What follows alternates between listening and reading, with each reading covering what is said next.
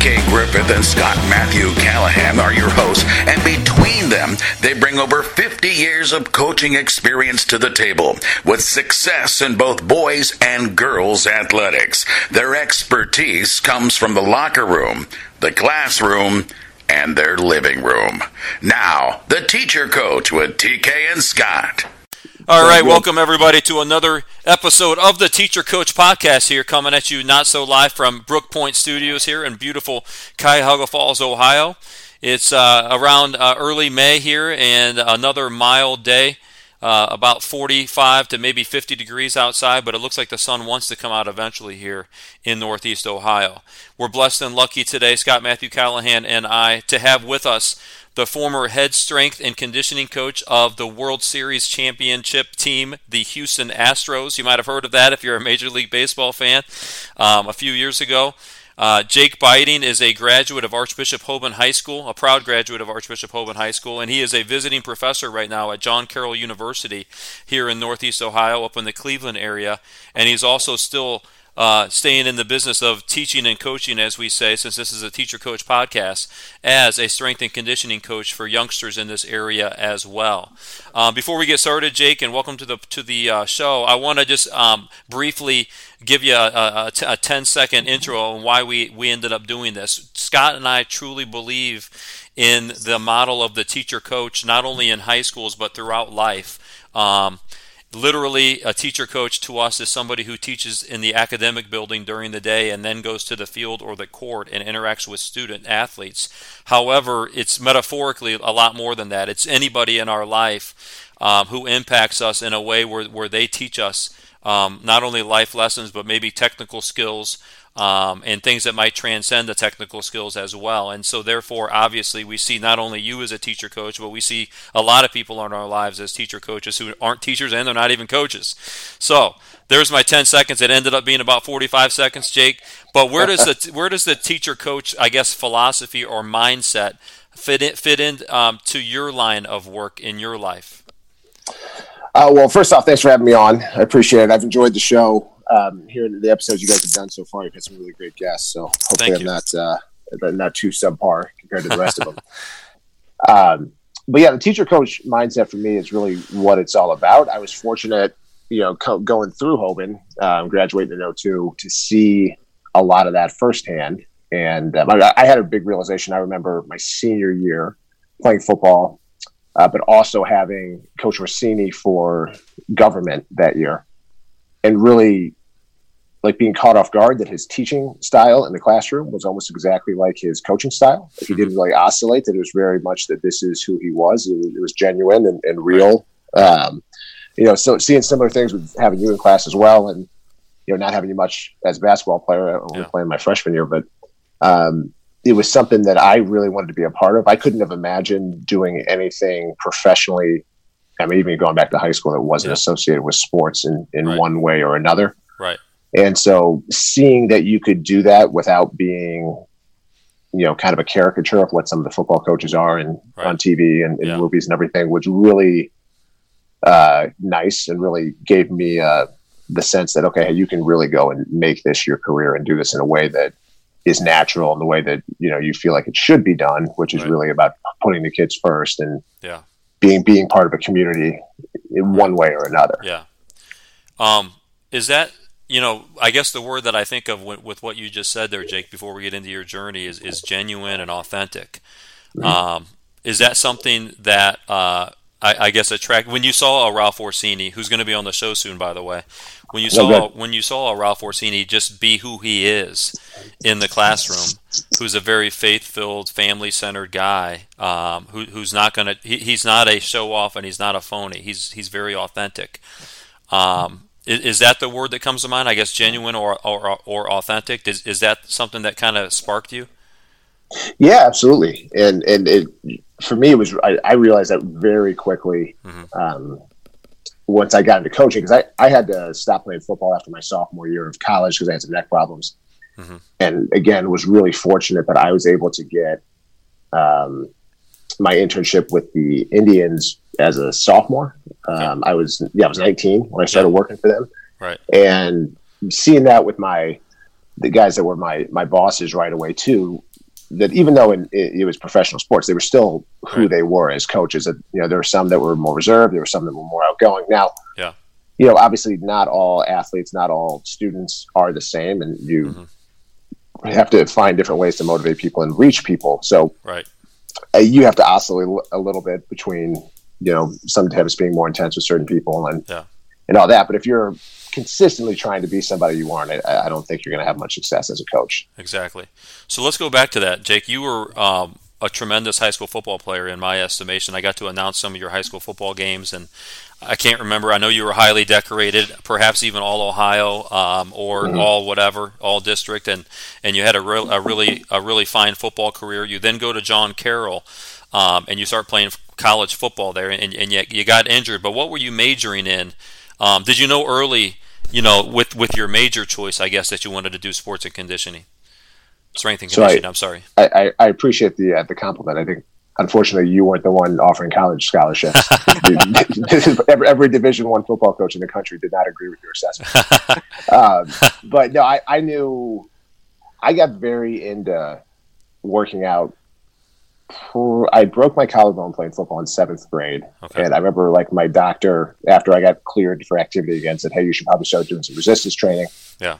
And my dad had always worked out a lot. And so we had stuff at the house. And once I started doing that, I realized kind of quickly I was good at it. Yeah. And that was a really big motivating factor, like it is for a lot of kids with sports, that they want to have something that they're really good at. Because I was trying to figure out kind of who I was. As the third child in the family, I had a sister who was beyond brilliant, a valedictorian, and all this. That I was like, okay, well, I'm a million miles behind that. My older brother was the starting quarterback on Hogan's football team, starting point guard on a basketball team that was in the Final Four. Right. And, all this stuff. And I was like, wow, that's way beyond my capacity to do those kind of things. So when I found this thing that for me was like, well, I'm clearly better at this than a lot of the people around me. Yeah. I got really into it then. Yeah. And that never really abated at all. I mean, I remember sophomore year of high school writing a career paper on wanted to be a physical therapist. So it was, pretty clearly. Now, my sophomore year when I got the internship, I was majoring in PE and exercise science concentration was what they had at Carroll at the time. And I was wanting at the time to coach. I thought I was going to be a high school football coach. Yeah. And my mom had said, okay, I think that's a good path for you. But she said, listen, whatever you do, don't major in history, because I get a million resumes every year of people who want to be history teachers and football coaches. And it's just, you'll never get a job. So she had recommended I look at also adding a religion minor, because we had to take some of those classes at John Carroll anyway. So at the time I got the internship, I was looking at, okay, I'm going to go this path and I'm going to get a minor in religion so that I could have taught religion or physical education. I could get a job easy at a Catholic school. Sure. Coming out. Then I lucked into this internship with the Indians. I had to get an internship credit anyways. Right. And I just first day, within an hour, I just completely fell in love with it. And, it was, I knew that's what I wanted to do. Right. And fortunately, again, I didn't realize this at the time, but the people that were my immediate bosses, a guy named Tim Maxey, who was the head strength coach at the time. Okay. Who also Mike Winkler worked for. Okay. Hoban strength coach and had a positive experience. And then our big boss is Mark Shapiro, who's the general manager, and Chris Annetti, who's now the Indians general manager. A guy named Ross Atkins, who's now the general manager of the Blue Jays. Were a really special group of people, which again, it took me about 5 years to realize that. Right. And we just had all these connections that I was able to kind of accelerate my career path fairly quickly. Right. Once I got into it. So from that internship, Jake, I assume you got your bachelor's in about 2 years. Did you need to go? Did you go immediately into the workforce in that strength and conditioning area, or did you need to get a graduate degree first? So Jake, you got the internship with the Indians, and now let's fast forward about 2 years. I assume you graduated with your bachelor's. Did you go right into the workforce in the strength and conditioning area, or did you go seek a master's degree first? Okay, so I ended up interning for the Indians for about 2 full years when I was in college, because again, my sports was done, and I fell in love with it. My boss let me stay on longer. Yeah, and so I was. I would essentially say I did a graduate assistantship, but in undergrad. Yeah, and so my boss, again being a good boss said, "Hey, you need to get college experience. You need to see a different atmosphere because it's almost a completely different job working in professional baseball or professional sports in general, right? Than it is working with like Division I college football, right?" So I thought arrogantly that I've got all this great experience as an intern with the Indians, the major league team. I will pretty easily get a graduate assistant job. Yeah, wasn't the case. So, but I did get a good internship at the University of South Florida. Okay. Went down there, worked for the football team, okay. And helped out with other sports, basketball. I got to see a lot of programs, which was good. I got to write the programs for the cross country team. So I did that for like 8 months. And while I did that, I started working on my master's. Okay. And again, just kind of good fortune. My boss at the Indians called me back and said, "Hey, we need someone to stay in Florida, run extended spring training, do the rookie league Gulf Coast team. Right. You can keep working on your master's because it's a 45 minute drive." Right. So I was able to go back and continue to work full time while I was finishing up. Nice. For the last 3 semesters of my master's degree. Wow, that's great. So it worked out really well, and thankfully, Maggie, my wife, was able to find. She had a good job that was down there in Florida too. It was certainly keeping us afloat during that time. I wasn't doing it financially and everything. So that was a good time, a really fun time when I look back on it now. Jake, you were so young when you started with the Indians as an intern when you were at John Carroll, and then later after you graduated and were down in Florida. How did you establish credibility with professional baseball players at such a young age? So the biggest thing for me was I never really treated them like they were celebrities, which maybe, I don't know, maybe I didn't spend enough time thinking about like how fortunate I was to be in this situation or anything. Right. Like I was at the time, and like now the standard now when you're at a major league stadium, if you're on the road team, you have a visiting weight room that you use. Yeah. At that time, when I was in college, they didn't have that. So every visiting team would come in. So I got to meet all the visiting strength coaches, and I get to watch Derek Jeter and Alex Rodriguez come, and guys like that come in and work out when I was in college. So it was cool to see. Yeah. But I don't know what it is. I mean, I honestly, TK, I think it's kind of something that probably stemmed from my high school experience, where I used to get so frustrated with people not thinking that my mom was a human being, like they saw her as a job title, right, as a principal, like my buddies, not really my buddies, but like other people, like, when you get in trouble at home, do you get a detention? Like, right. Hey, like your mom's a nurse, does she take your vitals every night? No, like it's a job, right? Yeah. And so for me, like it was easier for me, I guess, to see them as human beings, and human beings with a completely random freaky talent, but humans first. So like I never felt like I was over my head. But again, I had bosses that pushed me pretty hard. Yeah. And I was ready for it because I had all this energy that I had poured into sports for years and years. Right.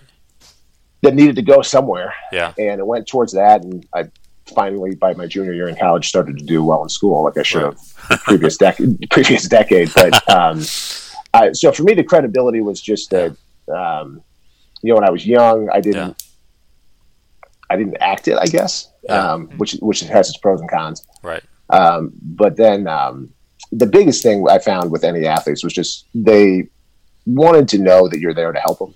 Yeah. And so really, like, I found that they didn't care that much about your knowledge base as long as they knew that you were there to try and make them better. Yeah. And that was really all it took with the athletes. Yeah. Jake, you mentioned Tim Maxey, and that's a guy who trained you a little bit. I don't know if he trained you, but you guys were working under him, both you and Mike Winkler, and I'm sure a slew of other people. What kind of leader was he, and what nuggets did you pick up from a guy like a Tim Maxey? Well, that kind of thing was big. I mean, he always put the needs of the athletes first. I mean, just realizing that you have to really get to know all of them. Like the standard of preparation and the amount of energy you need to pour into it are just, they're higher than anything I've seen, outside of professional sports. Yeah. It's just, it's everything you have. So, I mean, just the way I was pushed coming up with the Indians, I'm really glad that was the first job I had, because otherwise I would have, I think, if I'd gone to work for them when I was 30, I would have thought that they were lunatics and left after a year or something. Right. But that was just the norm. I mean, they expected, like, when you had this is 04 that I started, so this is before, like, it was so easy to find whatever information you wanted on everybody. Sure. So, like, if they had a player get traded, like we had the media guides in our storage room that you would go back in, you'd read their entire bio, know everything about them, so that you could, the players really responded when you were able to say, like, oh, you went to LSU, right? Right. You played with this guy, like, just that they know you did the time to prepare and find information about him was a really big deal, and that certainly also reflected in things like continuing education and again, just being physically present. I know that seems like a little thing, but when you're in a professional baseball schedule and you essentially from the start of spring training in the middle of February through the end of the season, where if you're in the playoffs, that's into October, you don't really have off days, and so you're tired mentally, physically, and that you can just physically get up, out away from your desk, and when someone walks in, just one person for you to be with, that like that matters to them, and that amount of caring those are the things I really picked up. Is Tim Maxey still in the business, Jake? So he got a job it's an interesting job where he's the joint strength and conditioning coordinator for Major League Baseball and the Players Association. So he has a jointly funded position by those two bodies that helps deal with things that I mentioned, like it's a policy now that there's a visiting weight room in every stadium, like things like that, making sure strength coaches have their certification, helping that with like supplement programs, drug testing programs, things like that. It's an administrative role, but it's worked out pretty well. It's an important position. It's helped grow the strength conditioning profession in baseball a lot. So, Jake, you're down in South Florida and you're doing some work there for the Indians. What comes next? So, a lot. So, in the 2007 season, I was the rookie ball strength coach. And then the guy that was my boss, my immediate supervisor, who was the minor league strength and conditioning coordinator. So, just the structure of baseball, for anybody listening that might know, a team usually has about 7 affiliates. Being minor league teams, there's one strength coach at every team. And then there's one person who supervises all that. So the guy who is my supervisor left to go take the head job for the Dodgers. That position got vacated. So I was fortunate because I'd worked so closely with my boss during that time in Cleveland. He trusted me and promoted me into the coordinator role when I was 23. Wow. Was definitely not ready for it all the way, but fortunately he had the trust of bosses in the front office and everything. So I got that position, and that was an interesting year. It was for the 2008 season. That was interesting because for a lot of reasons. I was finishing up grad school that year. I got married that year. And we moved the Indians facility from Winter Haven, Florida to Phoenix. Wow. So I got that coordinator job, moved across the country. We opened up the new facility, which was a big change because it was year round. So that was fun because I got to do the minor league coordinator position. You don't have one team you're responsible for. So in a lot of ways, you're more supervisor, administrator. But I got to always work like the off-season camps and be responsible for whether it's major league players, minor league players, whoever was in the area. So I ended up doing that job for 5 years. Wow. So you were in charge of the 7 affiliates and the respective strength coaches underneath you then? Yes. Wow. Yeah. The direct report. I mean, certainly the head strength coach is the major league strength coach and responsible for overseeing, setting the tempo, but you're also the day-to-day coach in that role. So, a lot of the administrative things, whether it's basic, like ordering supplements and equipment and things like that. But that was a great job for me because even though I was based in Phoenix, I got to I had to travel, about 2 or 3 times in the first and second half of each year to each affiliate. So for me, it was like come back to Columbus, come to Akron, come to Lake County, Miami Valley. I mean, I was home a ton. It was a really great way that I lived in Phoenix, but I was back here all the time. It really worked out nicely. So then, Jake, what's your next jump after that 5-year role? So I was ready. I was ready to try something new, to apply myself. I thought I was very ready for the head job in my mind anyway. And I spent a ton of time kind of writing out, planning out what I would do if I were in that position. I was fortunate because my first 2 years as a coordinator was under Tim Maxey before he took his job with MLB and the Players Association. Okay. Then I didn't get that job. I interviewed for that major league job and didn't get it. Okay. And they had another guy with more NFL experience who's still there now and a really good coach named Joe Kessler, who they gave the job. And so seeing how that was my last 3 years. And so seeing how two different people did the job, two different people with different skill sets, there's a lot I took on the positive side for both of them. There were some things I tried not to do that both of them did. So, it was a really good way for me to really learn and see the pluses and minuses of two different approaches. And then it was right around Thanksgiving of 2012 that I got the job with the Astros. I'd had a connection. They went into a complete overhaul under a new general manager. And he hired one of the Indians' assistant general managers to come be his assistant general manager. And they let go everybody, including their strength coach, who actually I took over for a man named Dr. Eugene Coleman, who was the first ever strength and conditioning coach in Major League Baseball. He had that job with the Astros for about over 30 years. Oh my gosh. It was kind of thought of as like a legend in the profession. So it's fairly intimidating stepping into that role. But I had a connection. My wife was willing to give it a shot, and it ended up doing that job for 5 seasons. Until they fired me after we won the World Series. So I like how you phrase that, Jake. They fired me after we won the World Series. We'll come back to that, but better than before, I guess. I have a question, Scott, before you get into there. Jake, whenever you change jobs, and I'm not speaking from experience, I've been at Hoban my whole life, but I have seen different regimes come into Hoban as far as leadership. So I guess I've experienced it a little bit. But I'm curious, what was the culture like with the Indians, and what was the culture like with the Astros? Did you see a distinct difference? And what did you learn from each, both good and bad? Oh, okay. So this might take like the rest of the hour to get to this answer, but yeah. So yes, is the quick answer. Couldn't have been more different. So one of the things I grew to appreciate after I left the Indians was that how established everyone was. That Mark Shapiro had been the GM for several years while I was there. But he had been an assistant GM before that. And Chris Antonetti, who was an assistant GM at the time I was there, had been an assistant for a long time. There was a lot of stability. People had stayed there.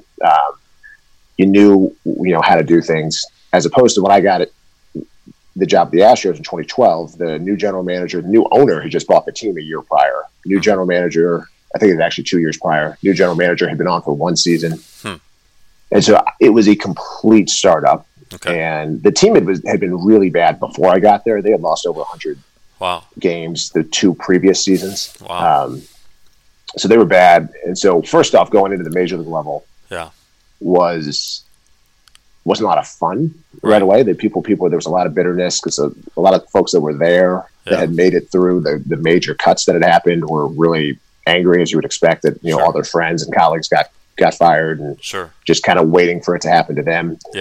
So there's a kind of a lot of bitterness, and under the previous regime, the Astros hadn't really invested a lot in things like continuing education, and that wasn't really encouraged. The Indians were very open. Like things like they expected you to negotiate your contract with them. They didn't expect you to just take the offer you got, and things like that hadn't traditionally been the way with the Astros. So there were things that I just assumed kind of naively that this is the way all the other teams operate. And again, I mentioned earlier that I didn't appreciate what it was like working for the Indians until several years later.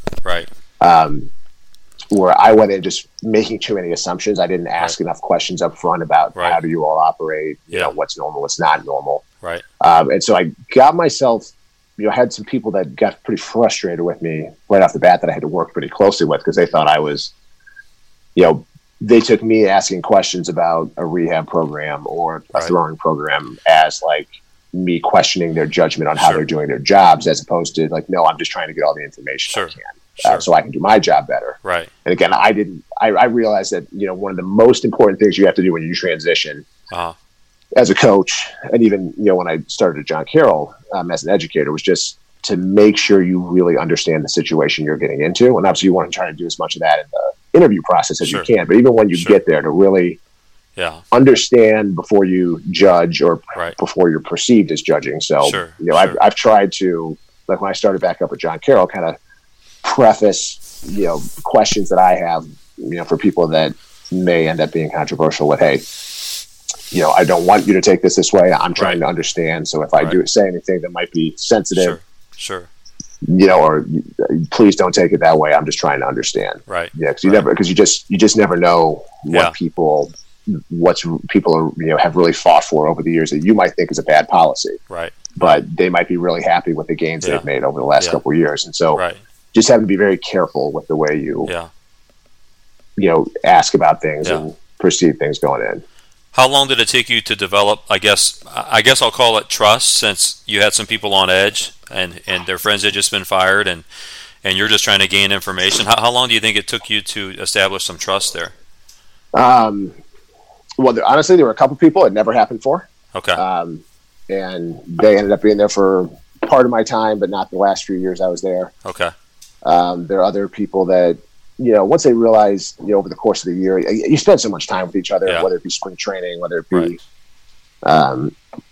just during the course of the season itself. I mean, 3 months feels like 3 years sometimes. So a lot of it can happen fairly quickly. It just it depended on the situation, and the individual. Yeah. But the players, it came fairly quickly because, again, referencing back to what I said before, they knew that I was trying my best to help them out. Yeah. And that part of it was quicker. Yeah. I found during my time in baseball, people talk a lot about players with having egos, and that's got to be a challenge at the major league level. And I didn't find that to be the most challenging part. I mean, there certainly are some, but I found the egos of coaches and front office people at that level to be way more difficult than the players, because everybody honestly is very, really driven that are doing those jobs. And, when you talk about the coaches, it's a lot of people that used to play in the major leagues and believe that because of that, they have the expertise that, well, I did this as a player, so this is what they should do as a player. Right. And a lot of the front office people who are very smart and very driven want to make an impact somewhere or another. Sure. And just to be clear, I could have done a lot of things better with the way I communicated program changes to the front office and things like that. But I found the players were much easier than the other components. Yeah. Now, and I should say that the coaching staff I had working with me the last 2 years I was in Houston, especially, they were great. They were really fun to work with. Last 3 years. AJ Hinch was a good manager. Yeah. That staff I worked with, last athletic trainer I worked with was wonderful. But it was, there were some challenges on that side that I really, again, had not anticipated being that big of a challenge. Right. From the time you got the job with the Astros, Jake, until they won the World Series and you were a part of that team, what was the big change other than acquiring great players from a cultural standpoint? What did you see? Sure. So my first year, I was there 5 seasons. First year, we were 51 and 111 was our record. It was like the 3rd worst record in the American League ever at that time. But then my 5th year, my last year, we were 101 and 61 in the regular season. And so we had a 50-win improvement from my first to last year. Wow. Of course, we were more talented, but we were not 50 wins more talented. Yeah. We were maybe 25 more wins talented. I mean, Jose Altuve was on that first team. Yeah. Dallas Keuchel was on that first team. George Springer was in the minors for us. And we had, not all certainly, but some of the components. Yeah. But what did change was the level of preparation. I mean, like a guy like Jose Altuve is a great example. He's probably my favorite athlete I've ever worked with, because he was certainly massively talented, but also understood. My first year there, he hit 280 and just kind of hit 280 by just showing up to the park every day. And he could have had a 15-year major league career by just showing up to the park every day.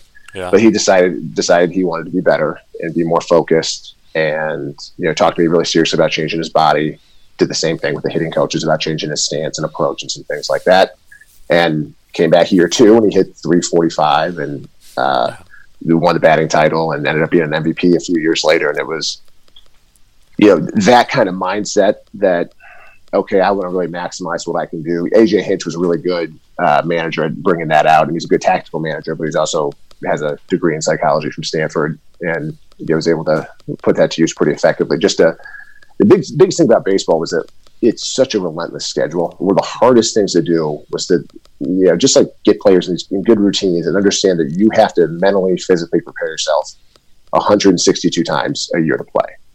And so just getting people to get in the routine of like, I'm going to take every day seriously. I'm going to take the 7 or 8 minutes of a prep routine in the weight room, a warm up before I go in the batting cage and hit.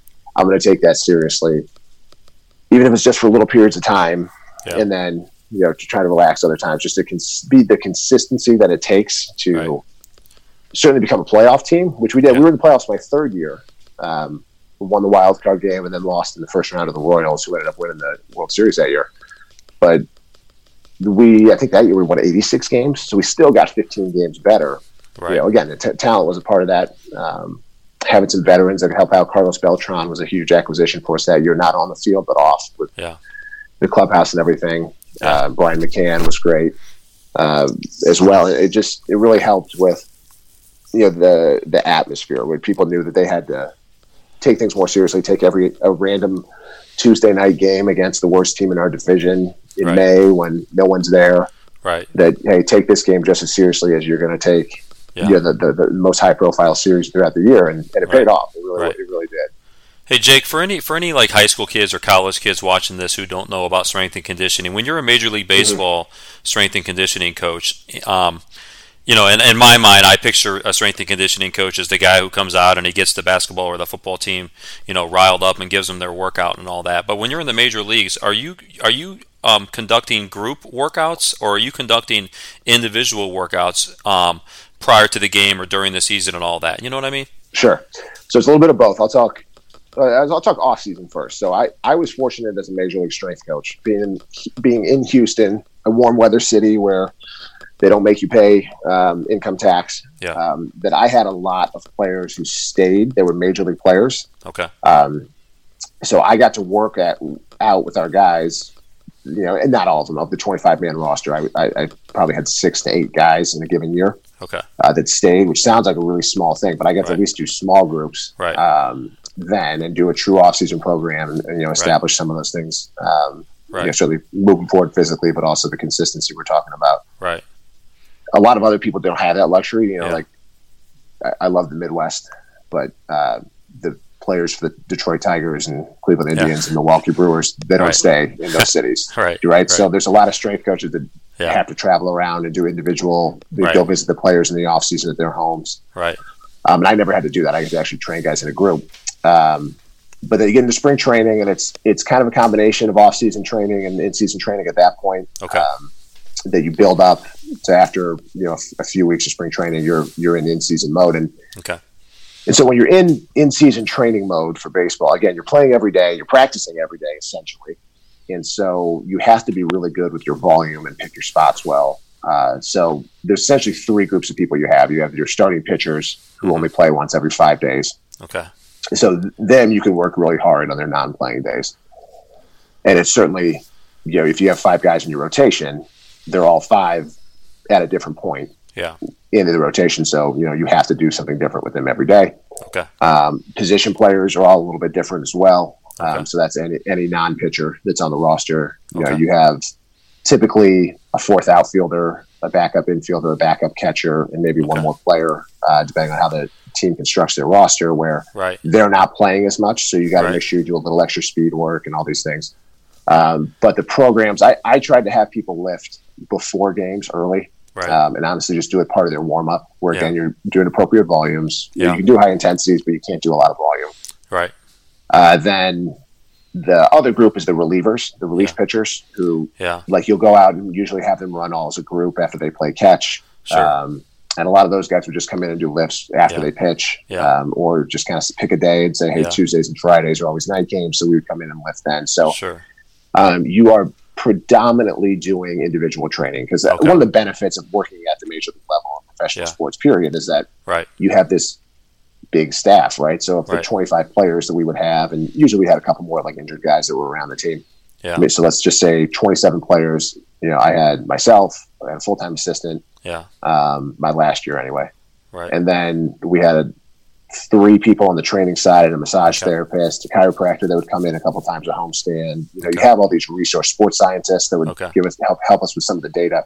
Mm-hmm. We just had all these resources, so we could individualize things on a level that, somebody like Mike Winkler, who's got himself and a couple part-time assistants and 800 kids coming in there, can't. Yeah. So yes, you individualize a lot.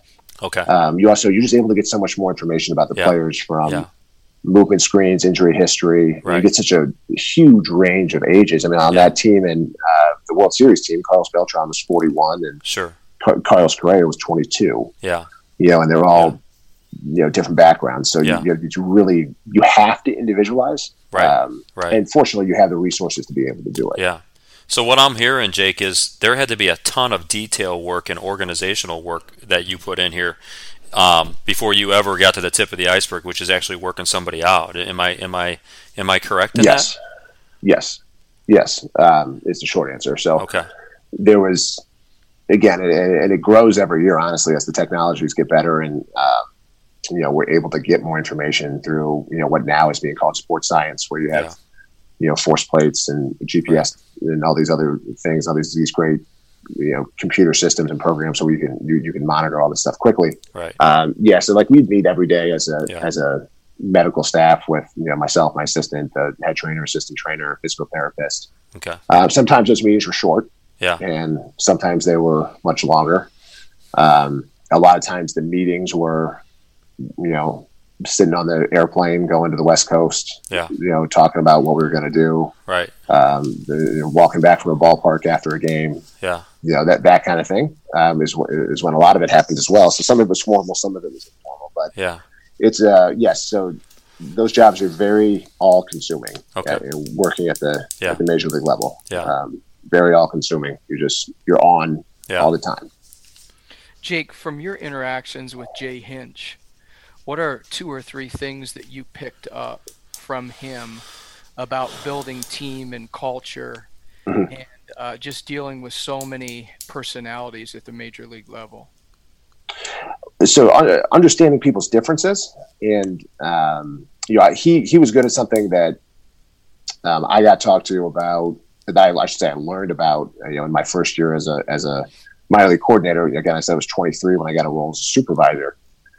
Some of the guys I was supervising were 40 years old and, far more ahead in their career, far more experience than I was. And one of the things my boss at the time on the front office side, a man named Ross Atkins, who I mentioned earlier is the general manager of the Blue Jays now, I talked about, hey, you all have to be willing to have difficult conversations with people. Doesn't mean you have to seek them out. Doesn't mean you have to always be, looking to rage and fight with people. But if you want to make people better, you have to be willing to have difficult conversations with people, and certainly work through the best ways to do that and all that. And that was something that I had seen early in my career, but AJ was really good at. He could, he had a great background, very unique, that he had played about 8 years in the big leagues.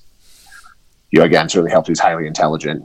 Had a degree from Stanford and all that, but he had also managed previously before that. He had also been a front office person, assistant general manager, had actually filled in as an interim general manager when his boss got fired back with the Padres. So he could talk to anybody. He could talk to a player on a player's level. He could talk to a front office guy on their level and knew like a lot of the minutia about player moves and rules and things like that. So like the ability to go to other people's level, don't expect them to come to you, was something that he did really well. And also, again, just not being afraid to do it. Like don't put off that conversation that you're dreading having. Just go and do it. Prepare yourself in a way so what you're trying to accomplish out of it. Know who you're talking to.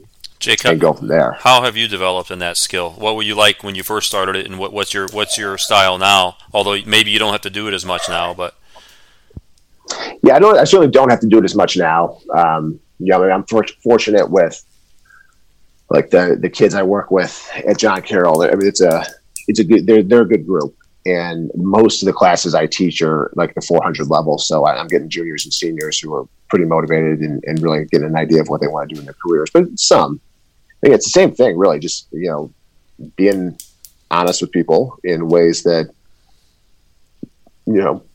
are fair. Maybe they don't want to hear it sometimes. It was tough for me at first when I became a major league strength coach to really stay on people sometimes about, hey, I chose to come back to baseball. I was in the college setting, like I said, in South Florida, and it was too much for me in terms of there was a lot of screaming. That was part of the culture that the head football coach wanted. He was no longer there. He actually got fired the next year for punching a player in the face during halftime of a game. My gosh! Are you kidding me? So are you saying screaming may not result in good behavior sometimes? Yeah, or punching players in the face either. Sure. Just FYI for all the coaches listening. Yeah. Yes, thank you. So I knew this is too much. Like, I don't want to do this. I like being able to talk individually one-on-one. Right.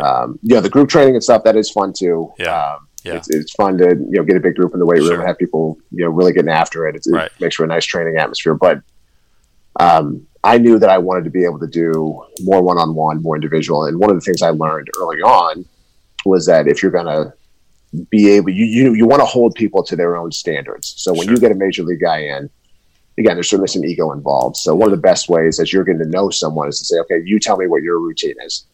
And, like I said this a lot, particularly when I took the job with the Astros. And then when I would get a new player acquired, it was, okay, you tell me what you do, because, you've established yourself as a successful player, major league player. Right. It's not fair for me to just come in and tell you to change everything without learning what you do first. Wow. Yeah. And then if a player says, okay, well, I lift every Tuesday and Friday. Right.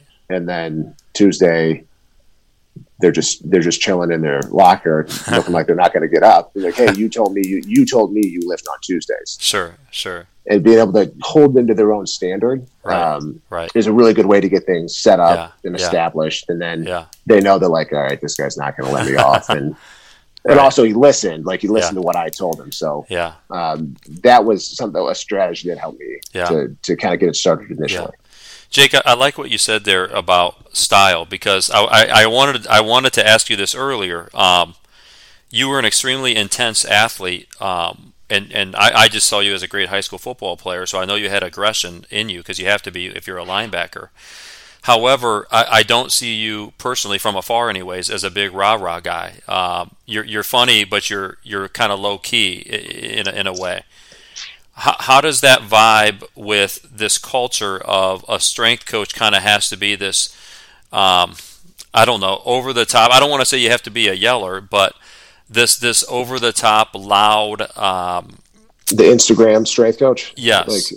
That model. Yeah. Yeah. And I guess once you finish that part of the question, I kind of want to say, okay, let's say you are a football strength coach, or you are at a college or a high school now.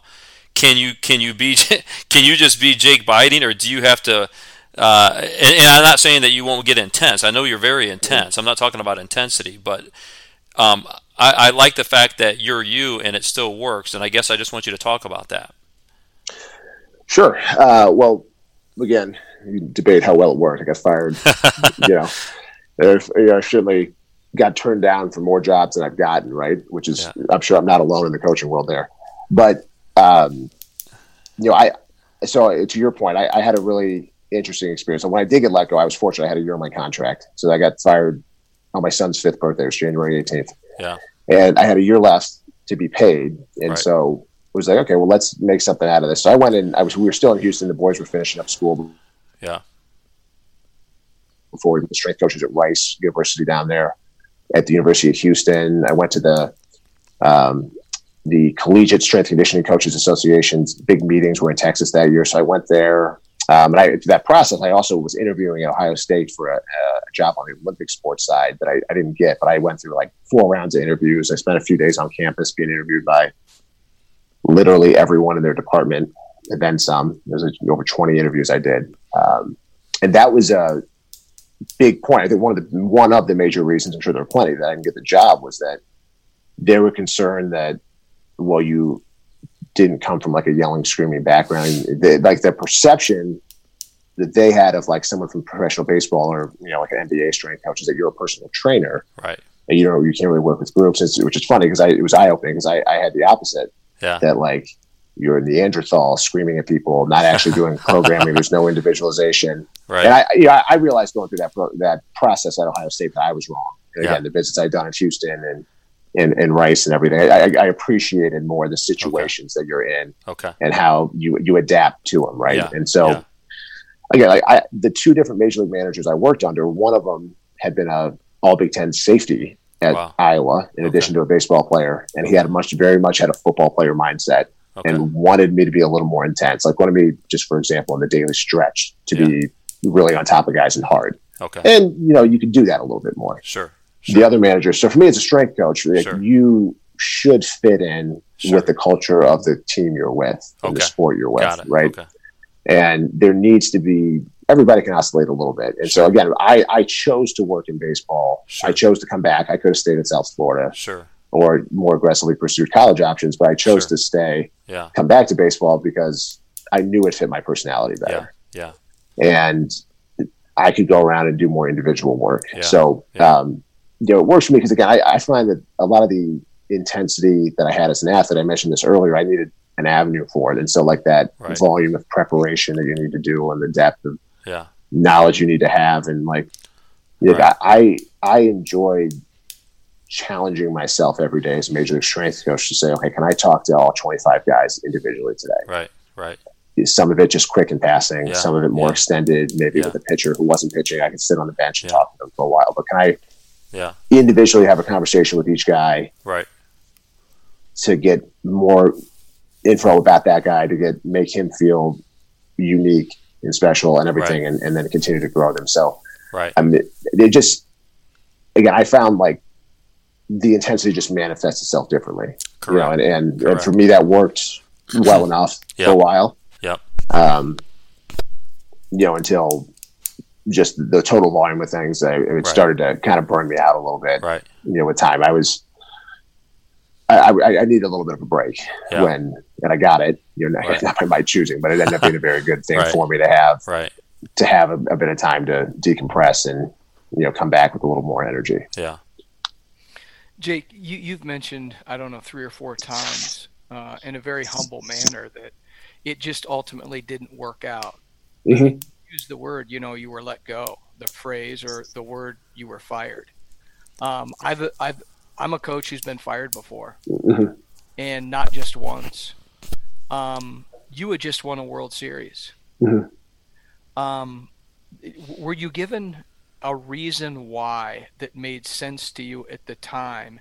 And in retrospect, do you consider it a blessing and maybe part of God's greater plan for you? So, I expected to be fired, but I expected it to be at the end of the season.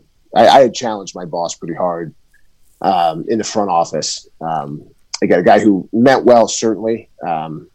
He was, before he became my boss, he was doing like marketing for a medical sales device company. Didn't have much content knowledge. Again, smart guy, very hard worker. But just, it was very clear that we had different perspectives on, the best path moving forward for the strength and conditioning department.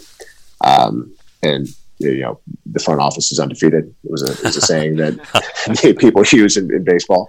So when you challenge them, and I was pretty open to challenge it because again, I knew there was a couple of things. I knew, like, number one, I had some things working in my favor that, like, they couldn't take away the rest of my contract if they were going to fire me. I knew there needed to be some change in our life. I mean, I was not feeling good physically. Just having had the twins and grown our family to 4, which was happening at the end of the 2015 season, we needed some kind of change to happen. And so, is it a blessing sort of thing? It certainly worked out pretty well. Again, I was mentally ready to go through that next season and see what happened, the 2018 season, but it didn't happen. But no, I was not surprised. I was a little surprised by the timing, but I knew, we disagreed. I'm stubborn enough that I was going to stick to what I felt was right. I mean, I mentioned kind of in passing earlier that I could have done a better job of communicating the way we were changing the program every year to the front office. And frankly, I was too tired to do it. Like I would have had to have gone in, every day I would leave my house. People talk about like, oh, it's nice when you're at home, right? Like the road trips are really hard. But when you're at home, you don't get days off, and you go in at noon and you come back home after midnight every night. So it's not like I was seeing my kids a lot, particularly once my oldest got to be school age. I'd drop them off. I'd wake them up, eat breakfast, drop them off at school, and that was it. 30 minutes a day at home. So, I wasn't going to go in a couple hours earlier to just go meet with my boss regularly. And, again, I could have done a better job of communicating some of the way we were changing and updating and the whys behind certain things, particularly having a non-practitioner as a boss. That maybe would have helped things, but no, I was not surprised to be like, I'd been fairly aggressive with my stance on some things over the previous 2 seasons, especially. Yeah, you've also mentioned your wife several times and the sacrifices that she's made and how important she was in your journey, and that's something that both TK and I can relate to. And any coach, high school, college, professional, can relate to as well. Can you talk a little bit about how, in order to be a teacher coach, you have to have a spouse who's in complete, partnership with you? Yeah, absolutely. And the partnership for me, so Maggie is my wife. Scott, I don't think you've met her, but I know TK has. We started dating at the very end of freshman year of college. I think the last weekend of school, we went out for the first time. And she was a basketball player at John Carroll. She coaches basketball now. She coached our son's 3rd grade team. She coached the 8th graders girls last year at St. Hilary. So fortunate that I, with someone that was, she's from Buffalo. She was her high school's athlete of the year, her senior year. So she's very athletic family. I played football in college with her older brother. So that helps. Yeah. That she understands that and has a passion for it, right. The same way I do. But she's always been, she knew how driven I was with a lot of this. And, frankly, beyond just supporting and, being willing to move around, it was also just as a resource. I mean, she's very smart and also much more street smart than I am, being honest, and sees a lot of things that I don't see, particularly when I took over as in a supervisor role. Right. For the first time, her being, frankly, a little bit more human than me, was incredibly useful as we talked through the best way to handle things. So, it's been essential to this. Yeah. And again, that was part of why we needed to get back. She had worked for State Farm as an underwriter for years when I was doing my thing with the Indians. And then she was 7 months pregnant with our second when I got the job with the Astros. So nobody was going to hire her when we moved to Houston really with, fresh off of that. So she didn't work for a few years. And, now being able to move back here, she's back in the workforce and, got going again and everything just with her own career. It's been really nice to be able to, let her do her thing again. I had a chance to watch her coach her 8th grade girls over at St. Hilary, and she does a great job. I can tell she was really happy being on the sidelines. Not when they were down, but I could tell she was enjoying the moment over there. So that was really cool to see her having an opportunity. Jake, you kind of alluded to it a little bit, but I'm just curious, and not specific to the Astros, I guess. Is there pressure on strength and conditioning coaches in professional sports, Major League Baseball, et cetera, to do some things with the athletes that aren't necessarily in their best interest? Yes, to be clear. Like easy, hard, yes. So it depends organization to organization, right? Okay. And it's been really, really interesting as technology has improved and there's more monitoring that you can do. So that's the term, athlete monitoring, right? Where you get all this data on them all the time. Yeah. Some of it is wonderful and really helpful. Yeah. Great, and made me a better strength coach, better to program, and all that. Right.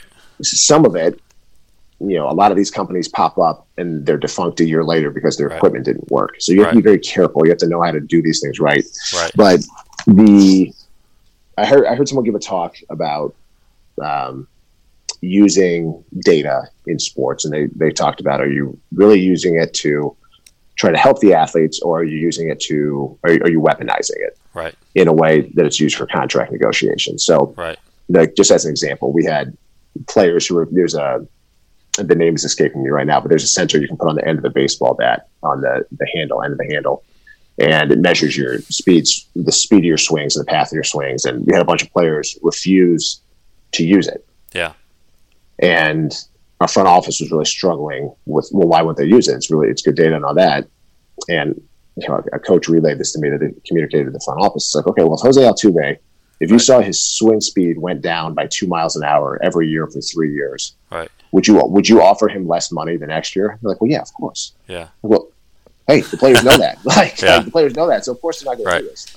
Right. So there's actually rules built in to the collective bargaining agreement in Major League Baseball that you can't mandate players use wearable technology, all these things that were really fairly controversial and frankly part of the arguments I was having with the front office about, again, you get back to coaching, generally speaking, do you view coaching as a partnership with the athletes where you're working together, or do you view it as I am above the athletes and they're going to do what I say? And that was kind of frankly, that was the crux of a lot of my disagreements with the front office of the Astros, who mostly aren't there anymore, that they viewed it far less of a partnership than I did. Jake, so go ahead. No, go ahead. I was just going to say, so again, yes is the answer. And a lot of it, it's and frankly, it is tough. Like your job as a strength coach, you are employed by the team. Yeah. And your job, again, most coaches get into coaching because they want to help people. Right. And so, you're trying to help the athletes. Right. But also, like, you do want to help, with all your testing data and everything. Like, of course I'm going to, share that with the front office because it helps make decisions, right? It's a good way to create buy-in for or value with your program. If you can say, hey, here are the physical standards that we need a draft prospect to have to make it to the major leagues, right? That we've never had an middle infielder who, has less than a 4, or who's slower than 4.3 down the line, right? To first base, right? If you could just establish some things like that, it's great and helpful, and helps the front office. So at times you are a little torn, but it's just a matter of how far do you get pulled in one direction or the other. Jake, you said front office, and now I want to go down to the field with coaches who are still, like you said, either working in partnership, but ultimately they're in charge of the team, so maybe they're still an old school mentality where they're the boss. Okay, let's just say they're the boss on the field, the manager of a ball team. And even in high school athletics, sometimes I've had this where you're superstitious a little bit as a coach, and let's say it's Monday and we play on Tuesday, and I want to go down there and tell Winkler, hey, can we go a little bit lighter today, man? My guys are tired. I want to make sure Johnny's shooting it well tomorrow, and or let's say we played on Tuesday and we lift on Wednesday, and now I go in there and maybe I'm pissed a little bit because I think what we did on Monday hurt us. We were dragging. We weren't.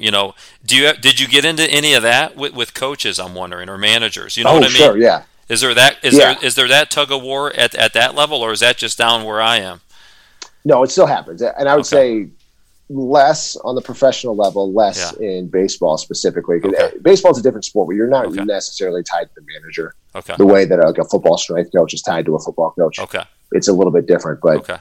But yeah, I think about again, I was in Winter Haven, Florida for the Gulf Coast League rookie ball, my first full year working for the Indians full time, and I have a memory of a kid not running out of ground ball. The games were all played at noon, and in July in Florida, so you can imagine Central Florida what the weather was like. Yeah, and the kid didn't run out of ground ball; it got thrown out.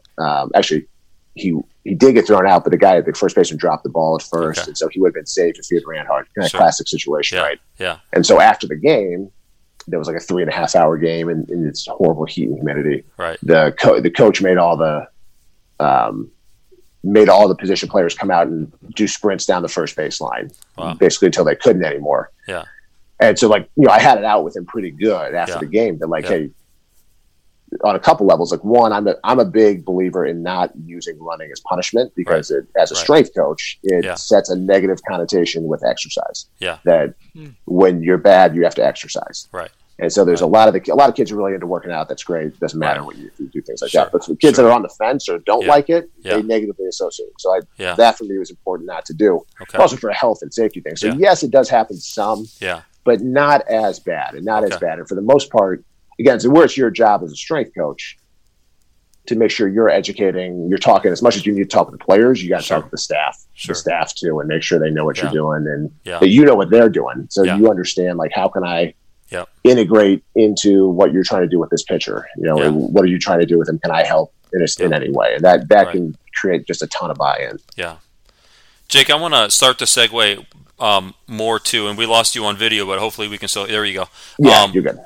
I want to segue a little bit more to today's young athlete and some issues in there. But before I quite go there, before we take that jump, I guess, you won a World Series. I mean, you were part of a team that won a World Series. That's pretty dang incredible. I mean, first of all, did you ever imagine that you would be on TV for those games, and that it was so fun watching you during the warm-ups and all that? And then secondly, my big question after that is, did you learn what it takes to win? I mean, did you learn something about that maybe you could share with us? Because none of us have ever won a World Series, Sure. Yeah, no, I mean, so I'll tell you, after my first 2 years in the major leagues, no, I never thought that there was any chance in hell that we'd be sniffing it. Right. And it was really special. It was absolutely exhausting to go through emotionally, physically. It was a lot. It was frankly, it was almost more of a relief than it was joy. Wow. When we did finally win. Wow. Took a while to sink in that it was real. I tell you, just a sidebar here, it was really cool.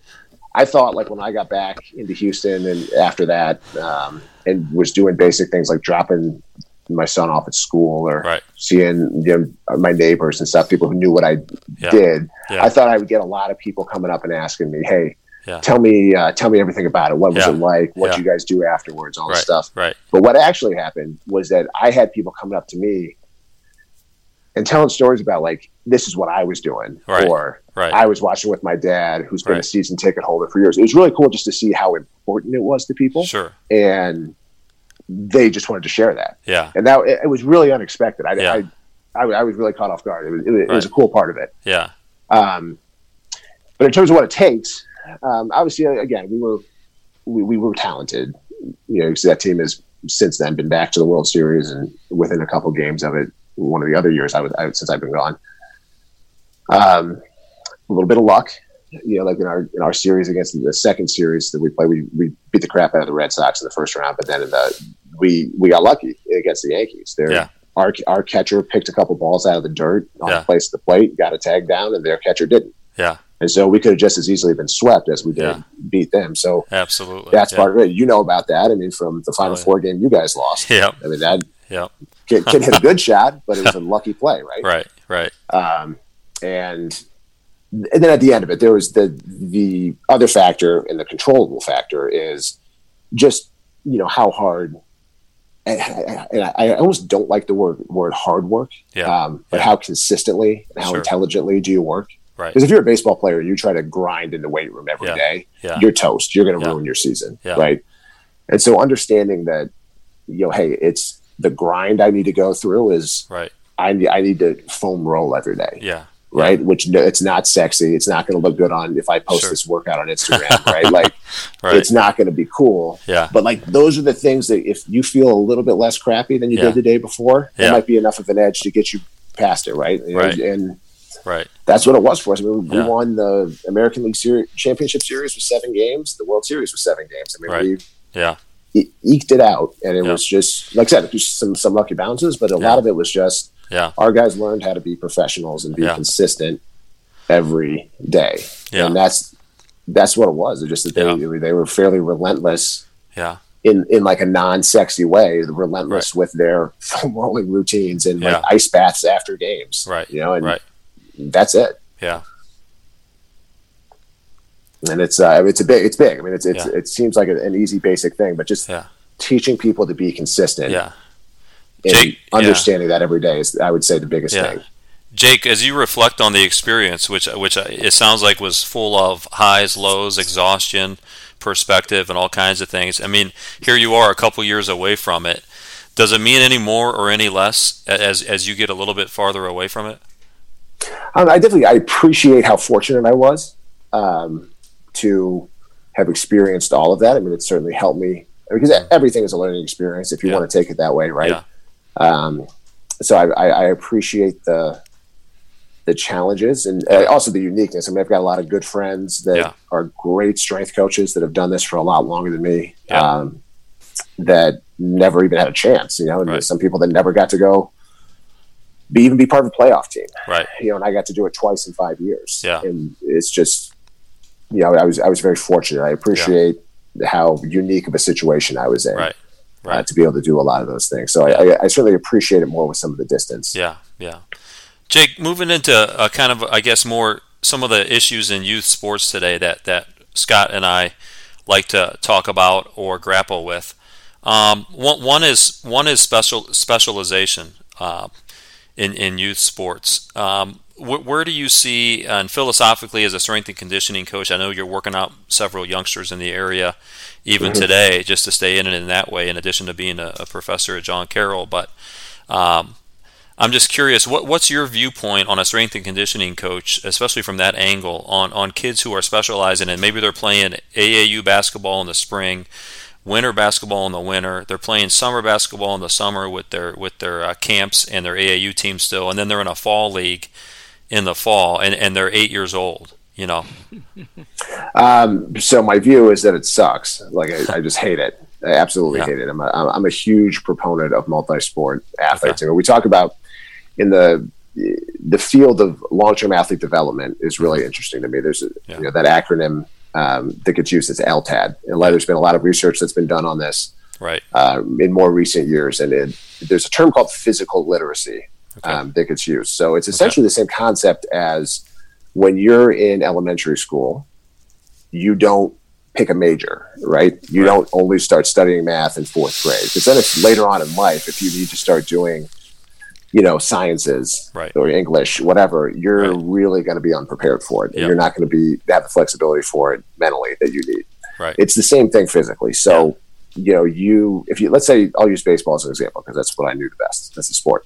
If a sport like baseball, if you only played that, there's certain movements you don't really have to do. Like you don't backpedal quickly. You don't have to shuffle and change directions very often the way you do. Right. Like I can tell you how many middle infielders over the years we saw that couldn't quite get their feet down or couldn't quite move side to side, and there were kids that were baseball only kids their whole life. Yeah. How many infield coordinators I had say oh my God, I wish this kid had played basketball growing up. Right. Just learned how to move laterally. Yeah. And so you limit the skill set that you could have long term. Right. And then on top of that, you also set yourself up for injuries, mental fatigue, which is, one of the biggest ones. I mean, the dropout rates now for kids, and, before they even hit high school is so high. It's just crazy. I mean, I just, certainly some of this reflects on my own personal story. Like when I think back, I played football and baseball all the way through high school. Yeah.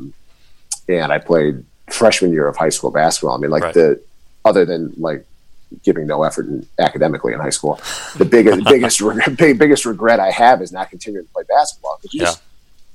Even from taking out the physical development side of it, you just don't get those opportunities back. Right. Yeah. Exactly. You sit there in your 20s and 30s and it's like, oh God, I wish I had done this. I wish I'd done that. Yeah. It just, to be able to get out there and enjoy it. And I understand it's hard. The number of horror stories I have from, some of these former players, and I'm talking about major league athletes, major league players who were the best athletes on the planet. Right.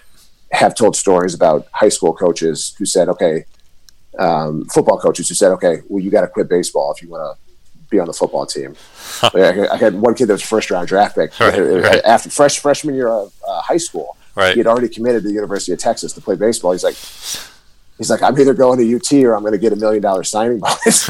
I'm not quitting. Right. Right. The coach is like, well, then you're not playing football. So I hate to see it on the coach's side, but but it's really I love seeing how many multi-sport kids Hoban has now, going and seeing football players that are, Division I kids still coming out to play basketball and those kind of things. It's again, good physically for development, mentally to give the break, but also it's just fun too. It's fun to go out and do these different things. And I hate the pressure. I hate seeing the pressure that parents get put under by, sometimes it's AAU coaches, sometimes it's the high school coach, travel ball coach, whatever it may be. That's makes them really concerned that if your kid doesn't do this, they're going to miss out. Correct. Yep. And that's, and I can appreciate it like more than ever now. I appreciate it like having a parent of a kid who's starting to play sports. I mean, still young, but just I can see why parents think they have to really thread the needle that, okay, my kid doesn't have the talent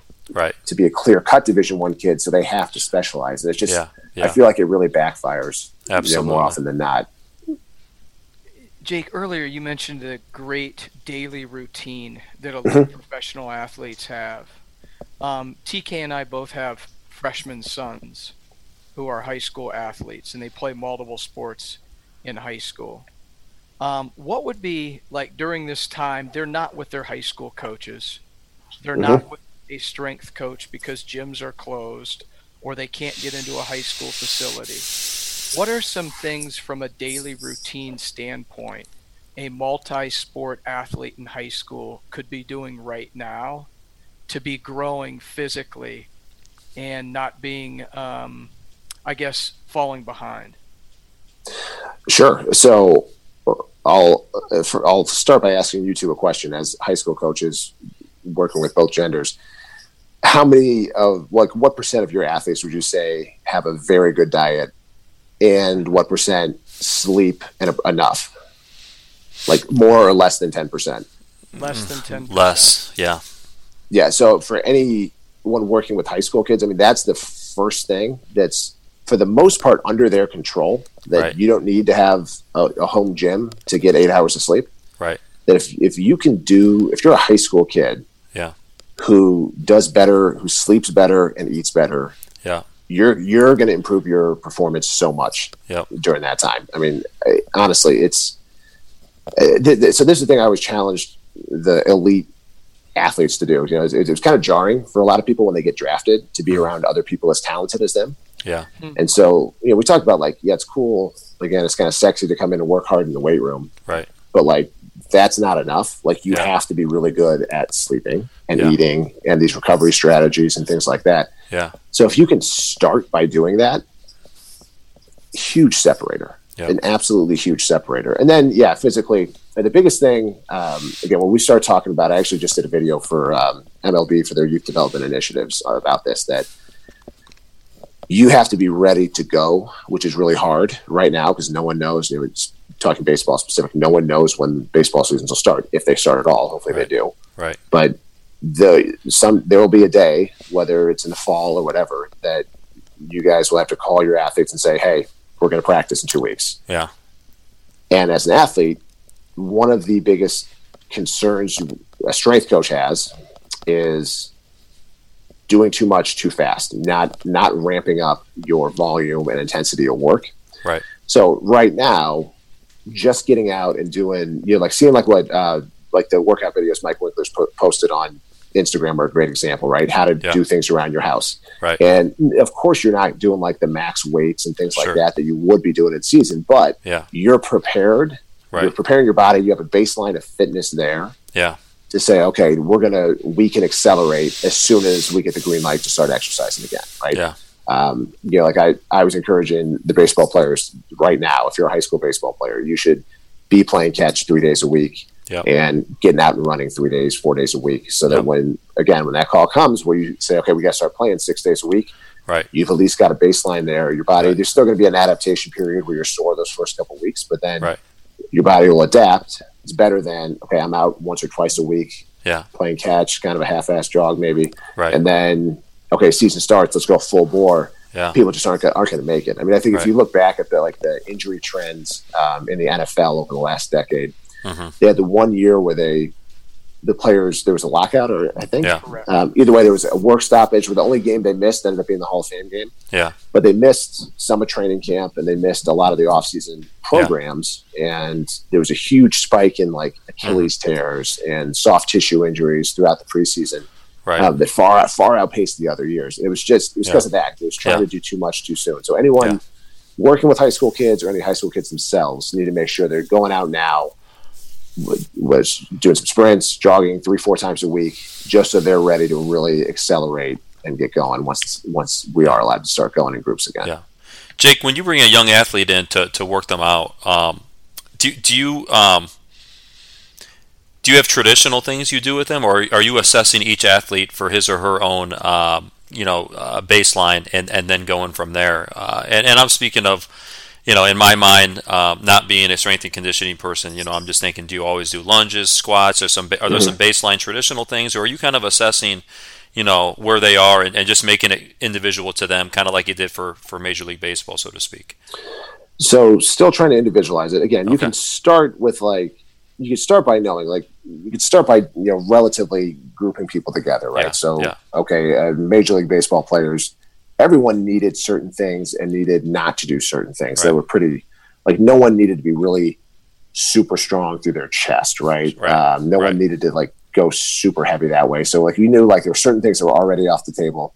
Yeah. And then you do your individual assessments and start breaking it down even further from there. Yeah. Yeah. That's the same now. So the people I got coming over later today are a sixth grader and a third grader. They're brothers. Yeah. Who don't play sports. Okay. And parents just want them to be physically active. So when they first came in, there is a physical assessment I'll do. Okay. That, again, kind of using a school analogy. It's when you do placement tests on kids. Yep. They don't just do one subject, you do everything, right? So I need to know, how flexible are you? Yeah. How powerful are you? Yeah. The younger kids, I don't do a strength assessment. Okay. It's not worthwhile. Sure. But then there's a verbal component to it too, where you get in and know, okay, what's your injury history, illness history? Yeah. And then trying to figure out what are people's goals, what do they want to get out of it. That was something I learned. Yeah. I did a little personal training on the side when I was in South Florida, just to make a few bucks. Sure. And the guy that I worked under was really good about figuring out what people's goals were. So he had a guy that wanted to be able to pass what the firefighter's exam was. Not that he was going to do it. He thought, okay, they're in good shape, so I want to do that. And somebody else that wanted to do something else, right? So what does each person want? And then you go from there. So what do they want? Yeah. I'll look through the assessment and tell them if I think they need something different. Right. Once we do it, and then get into it. And so, so there's some people that based off those assessments can go and start lifting weights pretty aggressively right away. Yeah. And there are some that need to put the brakes on and need to do all body weight, need to figure out how to activate their core and use that first. It just totally depends on the person. Okay. And Jake, in my world of high school athletics and especially basketball, there are many kids that will come in and ask me, they're a pretty good shooter, but they're a little bit unathletic, and their lateral quickness does not allow them to stop the basketball that well. And they also are not the greatest leaper in the world. Okay? So their natural ability to jump is not tremendous, and their natural ability to stop the ball with lateral strength and lateral movement is not that great. And I know we have some basketball heads who do listen to this. We actually have 3,000 listeners, by the way, Jake. So we do have somebody does listen to this. But I wish you had told me that up front. I'm a little more nervous. But my question is, what could that person do?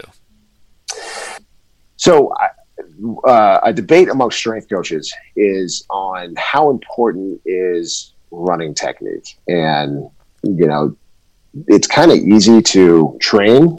To get in, if you're trying to do group running, to work on a lot of form running, makes you feel like you're accomplishing something. Right. And then you get out and you watch people run around a basketball court. Right. You see an infielder, you see a guy going for a triple in baseball, and they're leaning way to their left, and they're doing the stuff that you don't really do. So there's a debate amongst, is running technique more important, or is just improving a person's ability to be powerful and explosive? Gotcha. More important. And so what I would focus on, and I'll give the caveat that if someone has horrible, ridiculous running technique, you have to improve that. Okay. But I think the types like that are better served to say, I'm going to really focus on my explosiveness. Okay. So I need to train how high you jump. A lot of plyometric training and to some degree lower body resistance training and things like Olympic weightlifting and that. Okay. Focus on not just how much power can you produce, but how quickly can you reduce it. So there's something called rate of force development, which is how quickly can your brain send a signal to your muscles to engage and activate. Got it. And a lot of those things develop a lot over time, but are things, specific qualities that can be trained. And again, where it helps to have a good strength coach that knows how to do those kind of things. But my focus would be on building that explosiveness, not just through light plyometrics, but then also, higher intensity plyometrics, things like Olympic weightlifting, or even if you have a medicine ball that you can go out in your yard and throw around some. My neighbors think I'm crazy when I have to get kids out in my yard throwing medicine balls around, but those kind of things work. Yeah, they work, and again, there's a bit of a limit on that. I was never gonna be a 4.5 40 guy, right? And there's some limits there, but but they are trainable qualities that you can get better at. Right. Jake, you mentioned something that I really want to dig into, because we ask a lot of our coaches this, and you mentioned that you hate to see players being given physical fitness for negative reinforcement during a practice. And some of your old school basketball coaches, especially probably when your brother played for me, if we did something wrong back in my first 10 years, we would get on the lines and run. And that's the way I did it for my first 10 years, because that's what I knew. Now in my more recent years, we don't do that as much. If you lose a contest, perhaps there's a down and back consequence, sure. And we might do some push-ups here and there. I try to keep them to 1 to 2 to 3 to 4 push-ups, not 25, which I think I might have done in the 90s, which doesn't sound very smart. But I'm just curious, you go into a practice and you see Tom Izzo or somebody going crazy, and they're getting on the lines and they're running a little bit. Some of the coaches that we've had on still believe in it. Tell me what you would do to raise the intensity of a practice, be it football, basketball, baseball, when it's not going well, without putting them on the lines, as they say in the old school way. Now, I will say there is a time and place where you have to. Okay. Okay. One thing I've challenged coaches I've worked with before is to be creative and see, is that the best solution? Are there other solutions that you could come up with? Whether it be, and I'll say, like, a great example of it I told the story about the rookie ball manager running guys after a game. Yeah. The next year, what he chose to do instead was he made guys that got in trouble do the other players' laundry. So help out the clubhouse attendants. So they had to go around, or they had to clean the clubhouse, and he even made them clean like the vans they use for transportation, do clubhouse duties. Right. Things like that serve some practical point, but were also really embarrassing. I remember seeing that happen during spring training one time. Minor league players having to go and clean the major league players' locker room, and going in and having to give the players their dirty clothes, their clean clothes, things like that were really embarrassing for them. Right.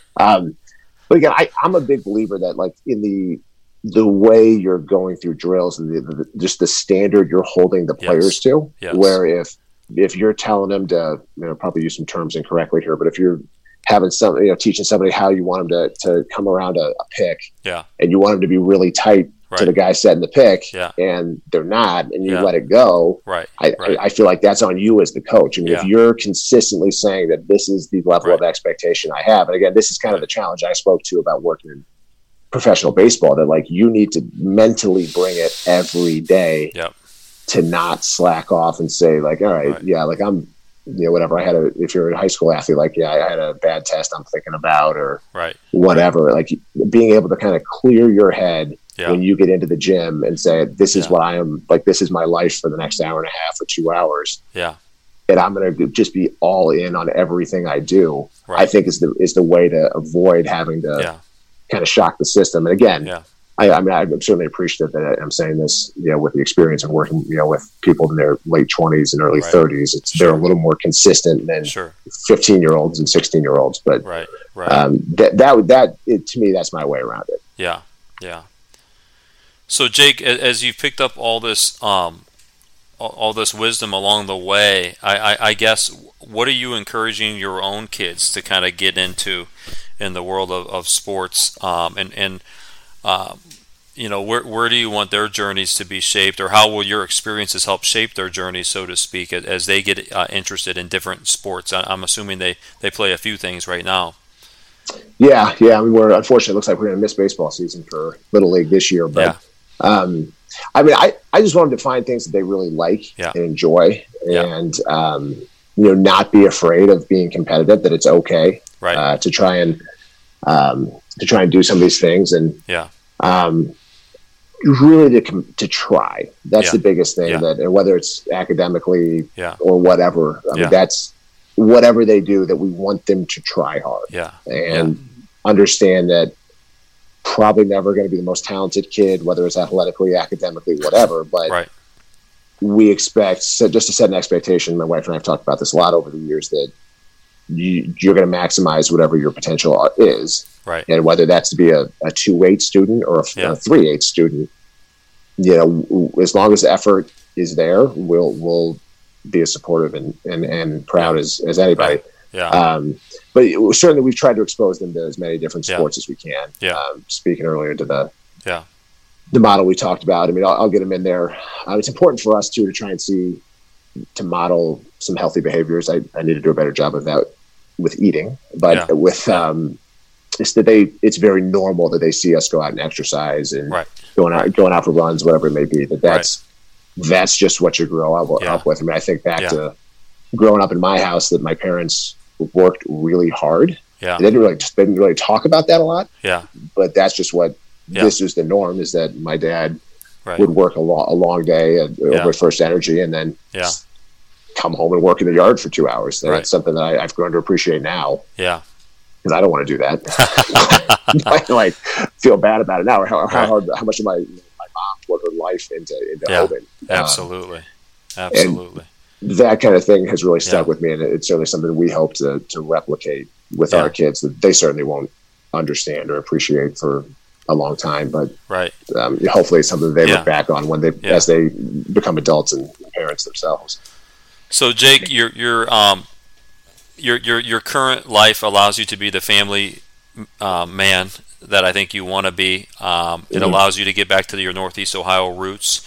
It also allows you to influence people as a teacher in the teacher coach model at the university, or at John Carroll University as a visiting professor.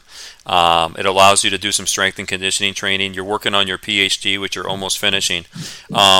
What could be in your future once you get that PhD? And for people who are in this field, this might interest you as to what opportunities there could be. And can you tell us the name of the doctorate program? Yeah, so I'm doing it at Kent State. This is kind of news to me before I started looking into it. They're really the only program in Northeast Ohio in any kind of field of exercise science. Okay. And so they've got a really well-respected exercise physiology department. Okay. And so that's the name of the degree, exercise physiology specifically, which I'll get into a lot of cellular level functioning of the body during exercise and things like that. Okay. There are other doctoral programs you could do if you're interested in the field of exercise science, in biomechanics or sports science. But I've been really happy with the program at Kent so far. The quality is really good. The instructors are great. And so really when you get into this field, when I got into it in 2004, it was very different than it is now. I mean, now, I talked about it earlier, that there's been this explosion in technology and in sports, and so now there are people getting hired as sports scientists. Okay, where you're doing a little more testing, you're dealing more with data. Okay, and even within that field, there's a lot of different skill sets. Of some people are an analyst / sports scientist, where they can write code and do all things like that. Okay, and then there's people that are really high level physiologist types or biomechanists who can really break down the movement side of things. And so professional teams are hiring exercise physiologists, sports scientists. There are, the Division I level, the colleges have started hiring them more and more. I mean, that was, Alabama took the head strength coach and the sports scientist from Indiana University for their football program. Wow. There was kind of a splashy one a couple months back, but so it's been a growing field. So then, that's the performance side of things. You can also stay the academic side of things, which is certainly a fun, challenging. You get a lot of, it's fun to see it again, as you all are educators, this, but seeing people that are really starting to figure out what they want to do and are hungry to learn about it, has been really rewarding. Yeah.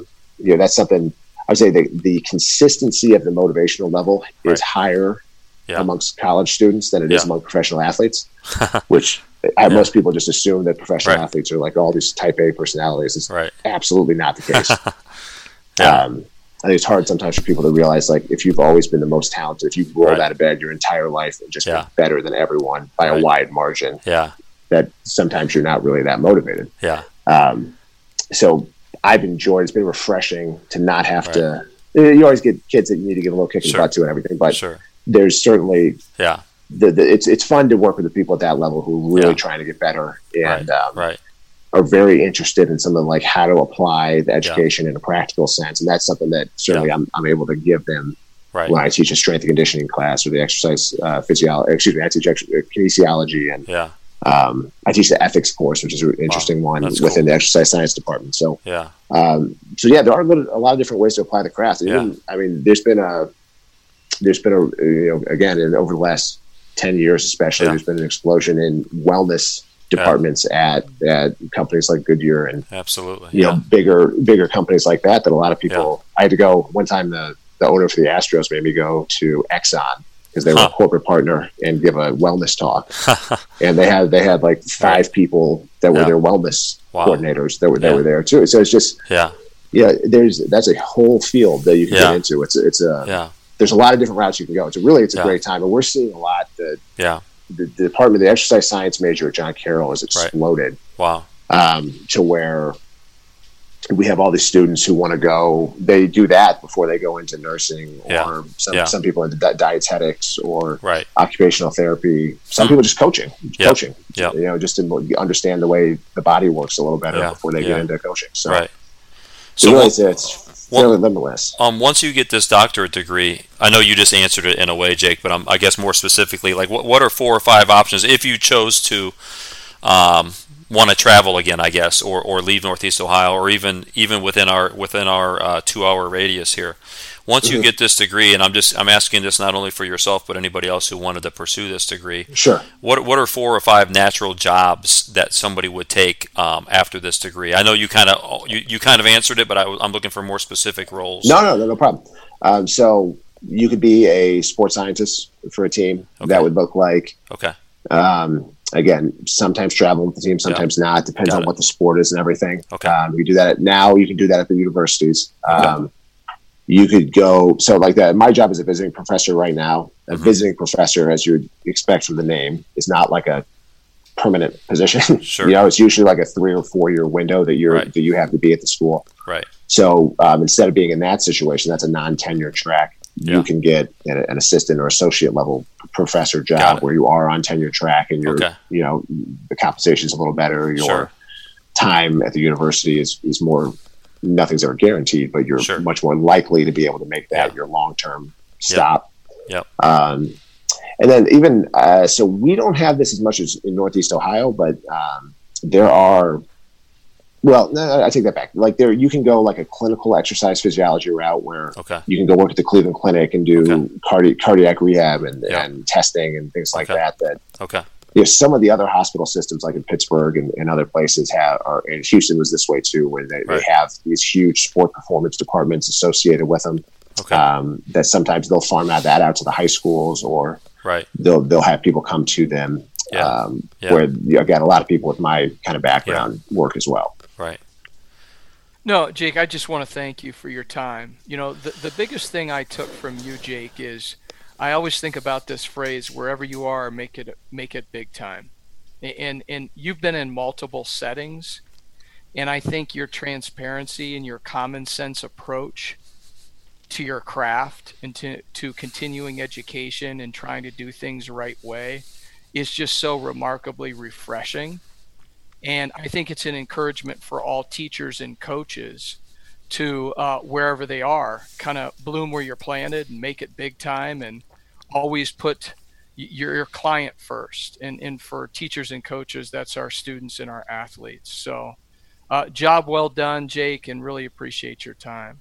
Well, I appreciate it. I appreciate you guys doing this. It's been really fun to hear all these different coaches talk about, their versions of what you just said, right? And their philosophies and how they're trying to do right by their students, their families, themselves. And it's been a great educational tool for me to do while I'm digging up plants and everything out in the yard.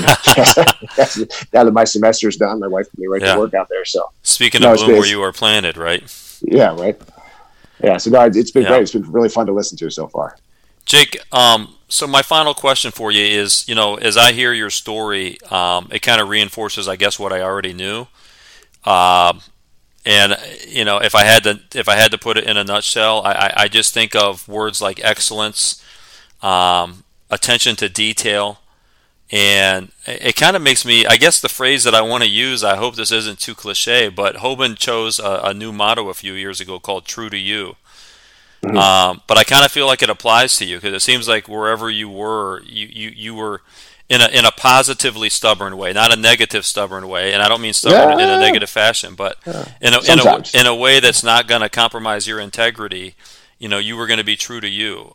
So I guess my final, and those are just my takeaways. But as I reflect and wrap this up, Jake, I guess when you ponder or reflect on what guys remember you as when you were interacting with them in Major League Baseball, what do you think they say about Jake Biding? Oh God, I don't know. I fear what people say sometimes.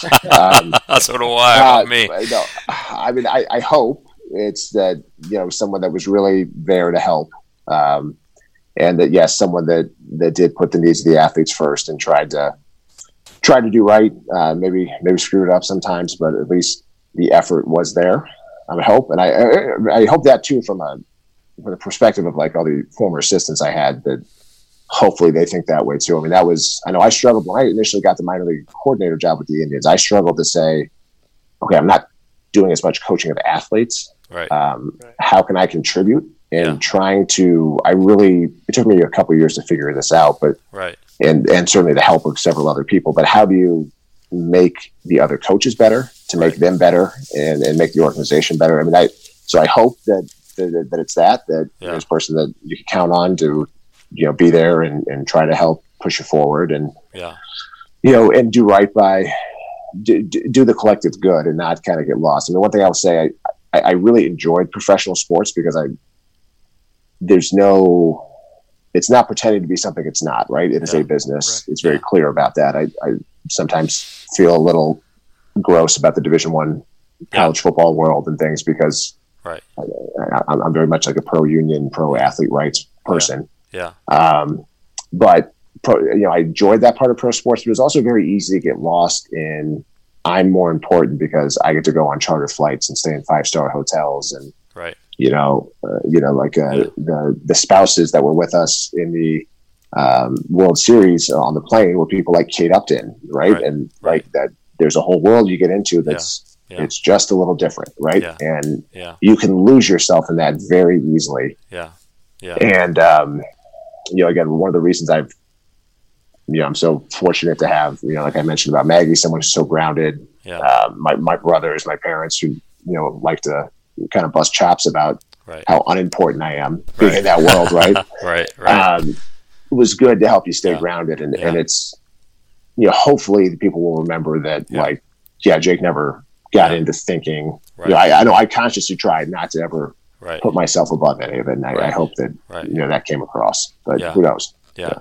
Absolutely. So somebody who kind of walked hand in hand, so to speak, with their athletes, even though he was at the World Series level, somebody who would ask the athlete first, what are your goals? Not here's what we're doing today, but what are your goals and what do you hope to achieve? Somebody who paid great attention to the details, always exuded excellence, and more importantly, did not lose himself in sometimes this artificial world of celebrity that I think you were tiptoeing on there when you're in the Major League Baseball world. So, Jake, perhaps staying true to you is where I'm going to wrap this up, because I think that's kind of the essence of this talk of what I got out of it.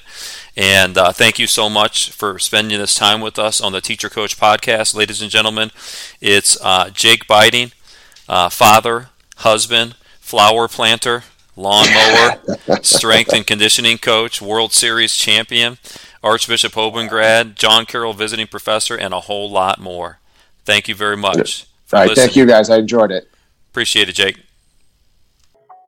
Thank you for listening to the Teacher Coach Podcast, folks. We've been getting some great feedback, and we're looking for a title sponsor. We also have an opportunity to sponsor the show at the Patreon app at the bottom or top of the program, the Buzzsprout site, or tkgriffith.com. You can get to the Buzzsprout site via that method. Thank you again for listening to the Teacher Coach Podcast.